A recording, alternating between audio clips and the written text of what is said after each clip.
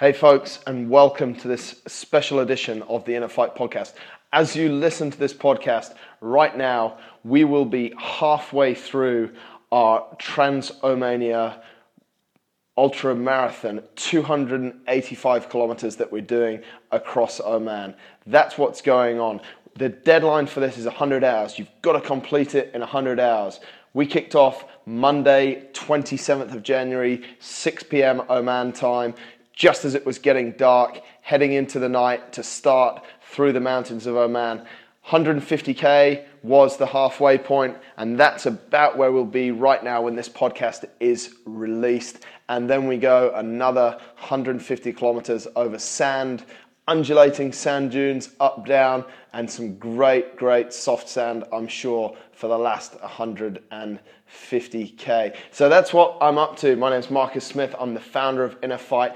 And one of the biggest questions that I've been getting asked recently as we've prepared for the Trans-Omania Ultramarathon is why? Why are you doing this? Why on earth would you want to run the best part of 300 kilometers? And it wasn't only a few weeks ago. I was sat down with my wife at dinner and she turned around and said to me, "Do you realize that's 7.5 marathons in 4 days?" To which I obviously replied, "Yes, I do." It's quite a long way. Why am I doing it? Good question. Something like this is something that really puts your body and your mind to the test. It's the physical and mental test. And that's something that I've been always looking for, whether it's been my rugby life, when I played golf, when I've done CrossFit, anything I've done. I believe that we're put here, we're designed with awesome bodies, and we're here to test both our body and our mind. And this really is preparation. The bigger goal here was, as I pre-registered myself and Martin and Ben, the two guys that I'm running with, for Marathon des Sables of 2015, Ben took the privilege of then registering us for this Trans-Omania run in January of this year, over a year before the MDS. I also wanted to test how long it would take to train for something like this on minimum training and was having the least disruption to my life. So all the way through, and I'm going to speak to you about training in a little minute or so, all the way through I've been doing exactly the same, but I wanted to test how I could get through this on minimum training and also put some of the principles that we're working with at InnerFight with a number of athletes of improving their strength to improve their speed in endurance races. We're very lucky to work with a number of marathoners, a number of triathletes, Ironman triathletes. We've got one gentleman who's going to ride his bike, push bike, all the way across America. And we're training a lot of these guys through strength. So actually, as a coach, to get out there and do it ourselves and to put our strength training and our principles to the test and see how well they hold up and how they carry us through it. That was a nice motivation for me as well. And most of all, this is one of those things in life, people have said to me, perhaps life-changing experience. Probably won't change my life incredibly, but it'll be an experience, and that's what I'm looking for. I'm looking to learn different things about my body. I'm looking to learn how my body functions. I'm looking to learn how my body reacts in certain situations, and also, of course, my mind. How my mind plays with having to run 285 kilometers, how my mind plays out of having to set off at 6 p.m., being sleep deprived, sleeping for 2, 3, 4, maximum 5 hours at once as we go through. That's some of the reasons why we're getting involved in it. Now, to hop back to the training, what's that look like? And this is what a lot of people have said to me. How does your training look? And how on earth do you prepare for something like this? I want to give you some stats. I've been training for this thing for 70 days.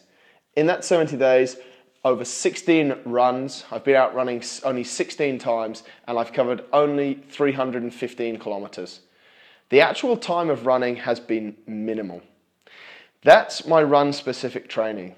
Outside of that, I started preparing for this run about 6 months ago. One of my first steps was to buy a stand-up workstation and increase the time on my feet. So instead of sitting down at a desk and working, I'm stood up for most of the time. Also, when I'm coaching people, I'm constantly stood up or putting myself in a position that's stretching different parts of my body. Also, my strength program has been as aggressive as I always try to make it. I'm constantly trying to get stronger. I've focused a lot on strength, especially in my legs, increased the focus on that, in the last 6 to 8 months as well.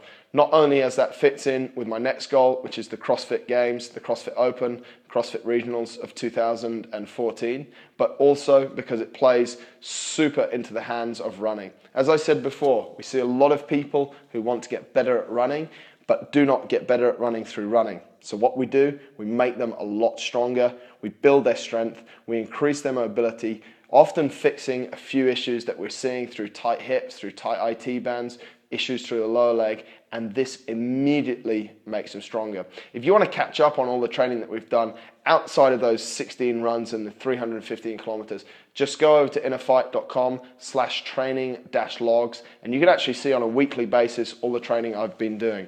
This training's been, the run training, those 16 runs, has been totally in addition to my regular training, and I follow a regular strength and CrossFit training program, so this has been in addition to that. One of the things that I'll add there is I haven't been super strict all of the time. I've listened to my body. When I was tired, I stopped training. When I had more energy, I ran longer or I squatted more. And this is one of the things that I'm caught up in a lot with people, in that people are not listening enough to their body. They're not paying attention to what it's doing.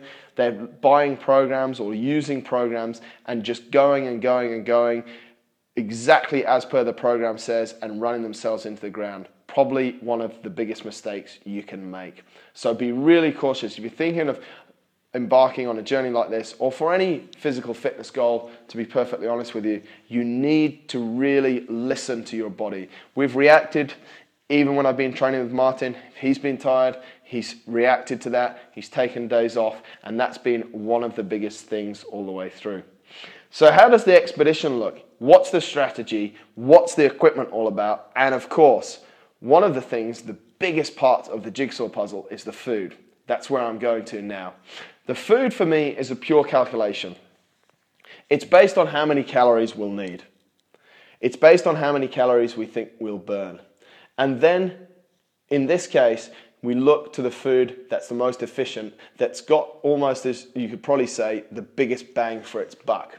So really high calorie food that's easy to make. Remember, we're in the middle of the mountains or the middle of the desert. You can't just knock up, well, I can't knock up a gourmet meal anyway, but you can't just knock up something in the frying pan. So we've got a lot of expedition food, which is almost boil in the bag.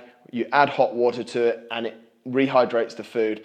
These things, spaghetti bolognese, different things like that, pack a serious punch of about 800 calories. So there's a lot of calories coming in through that. So we'll have 2 warm meals a day, and then we'll use a lot of liquid nutrition.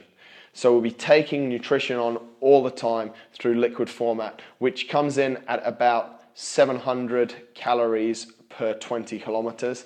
And then in some other edible form, we're using pro bars, which are about 400 calories per bar. So we'll be taking on around 5,000 calories per day to try and fuel that. The other thing that's really important, obviously, is your water alongside your food. Water is going to fuel you. It's about your hydration. And especially seeing as we're in the middle of the desert, this is really, really important. So we've got bladders with 3 liters in it on the back, and then 2 water bottles on our front, which both carry 750 ml.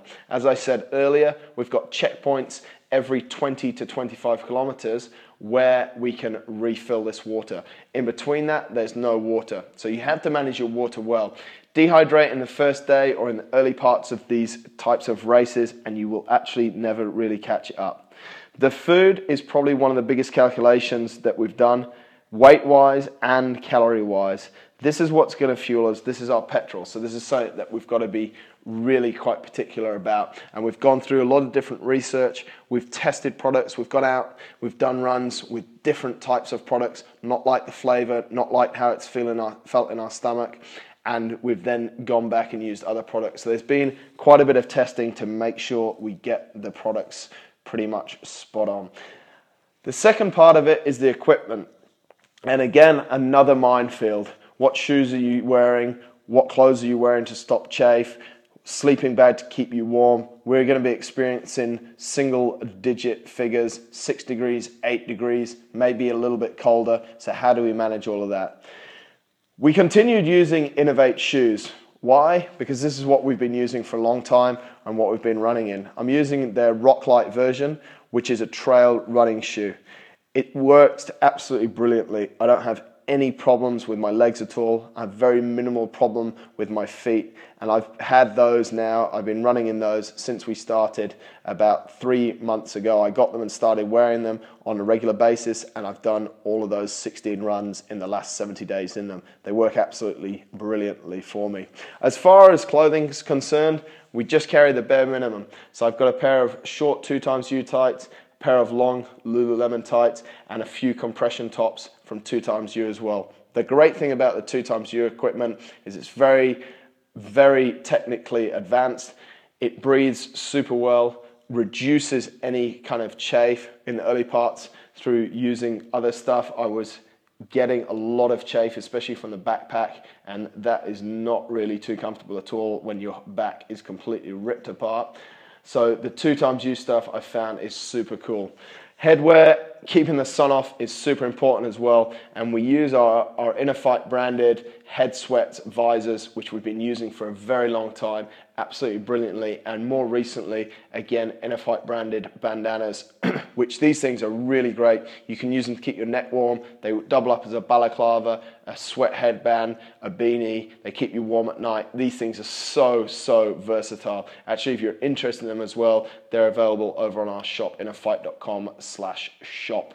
The sleeping bag is obviously super important. Although we're only sleeping a few hours, we want to make sure that we are incredibly or as comfortable as we can be.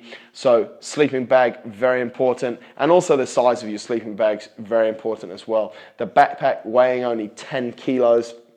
The sleeping bag actually only weighs about 250 to 300 grams and fits very nicely just in the bottom of my backpack. Accompanied with this, a little bit of comfort at the expense of a little bit of space and a little bit of extra weight. I've gone for a very, very compact, again, about 250 to 300 gram floor mat from Thermarest, which is absolutely brilliant. You inflate it and then you roll it back down. The great thing about this as well is it's got heat reflectant on it, so the body heat that you're losing into the ground comes back up into your body and is actually pretty nice and warm. So that basically is how the equipment goes. On top of that, I've got an outer layer, a jacket, which keeps me nice and warm as well. 2XU socks. Socks are super important, taking care of the feet, very important as well. And a new pair of socks every day, which I can assure you is an absolute pleasure to put on. The final question, and something that a lot of people have posed to me as well: how are you going to go about this? Do you just set off? Do you just run 1 kilometer, 2 kilometers, up to 285 kilometers?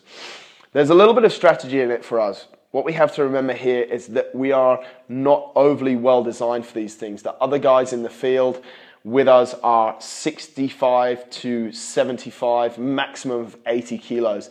We're going out there checking in at 92 kilos, up to 100, 105 when we've got just over 10 kilos of weight in our backpack. So we're quite different breeds. Our heart rate goes up a lot higher. We also cannot go as fast without burning so much energy. So we go into this with a little bit of a strategy. Our strategy is that when it's uphill, and this is all tried and tested as well, we didn't just do it on the first day, or we don't just plan to do it on the first day. We've tried and tested this through our various training runs. When it's steep uphill, we just walk. We found that we cannot go any faster than a walk whilst running, but we see an increase of about 30 beats per minute in our heart rate when we're going uphill. The same applies in the super soft sand dunes.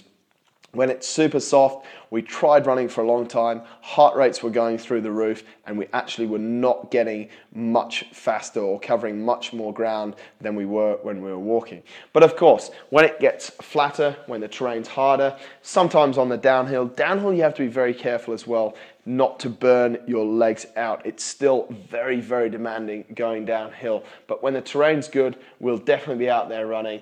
And we cruise along at about 6 to 7 minutes a kilometer. Obviously, when we've got more energy, the terrain gets better, we get a little bit faster. But we know, and this is the one of the big mental games as well. When we find nice flat terrain that we're able to run on it, and we're able to run on it at a sustainable pace with our heart rates at a sustainable pace. And we're looking a lot at the heart rates here. This really is a test of efficiency.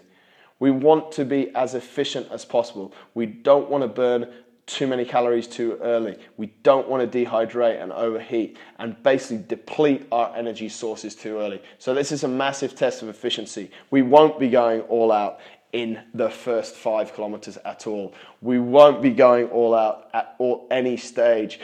We don't want to burn those calories. Over the 4 days, over the 100 hours, of course, we won't be leaving anything out there. But the major thing is that we get through this race within the time cap and we do not burn ourselves out. So hopefully from that, you really understand a little bit more about what's gone into this, about the food, about our equipment, how our training looks, why we're doing this, and the strategy we're going to do. Of course, I want to thank our sponsors, ForTrust, for helping us to get to this race. As you can imagine, there's various financial costs to get into a race like this, aside from the equipment as well. So we really thank them for all of their support. And thanks to all of our followers, all of our supporters, and everyone that sent us any from Dubai or from those further around the world. We've had an incredible amount of messages sent in, and we really, really just want to thank everyone for all the support. And we look forward to sharing with you probably some of the learnings, the highs. There'll definitely be a few low points where we'll learn a lot more about ourselves, but we're incredibly looking forward to the experience that we're having, and we thank you for your continued support. To check out our progress, you can follow us. Go over to the website, www.innerfight.com. You can follow us through facebook.com/InnerFight or over on Twitter @InnerFight. You can also follow my personal social media accounts on Twitter, IFMS7, the same over on Instagram. We'll do our best to keep you up to date with our progress, and we look forward to catching up with a lot of you to share our story on our return.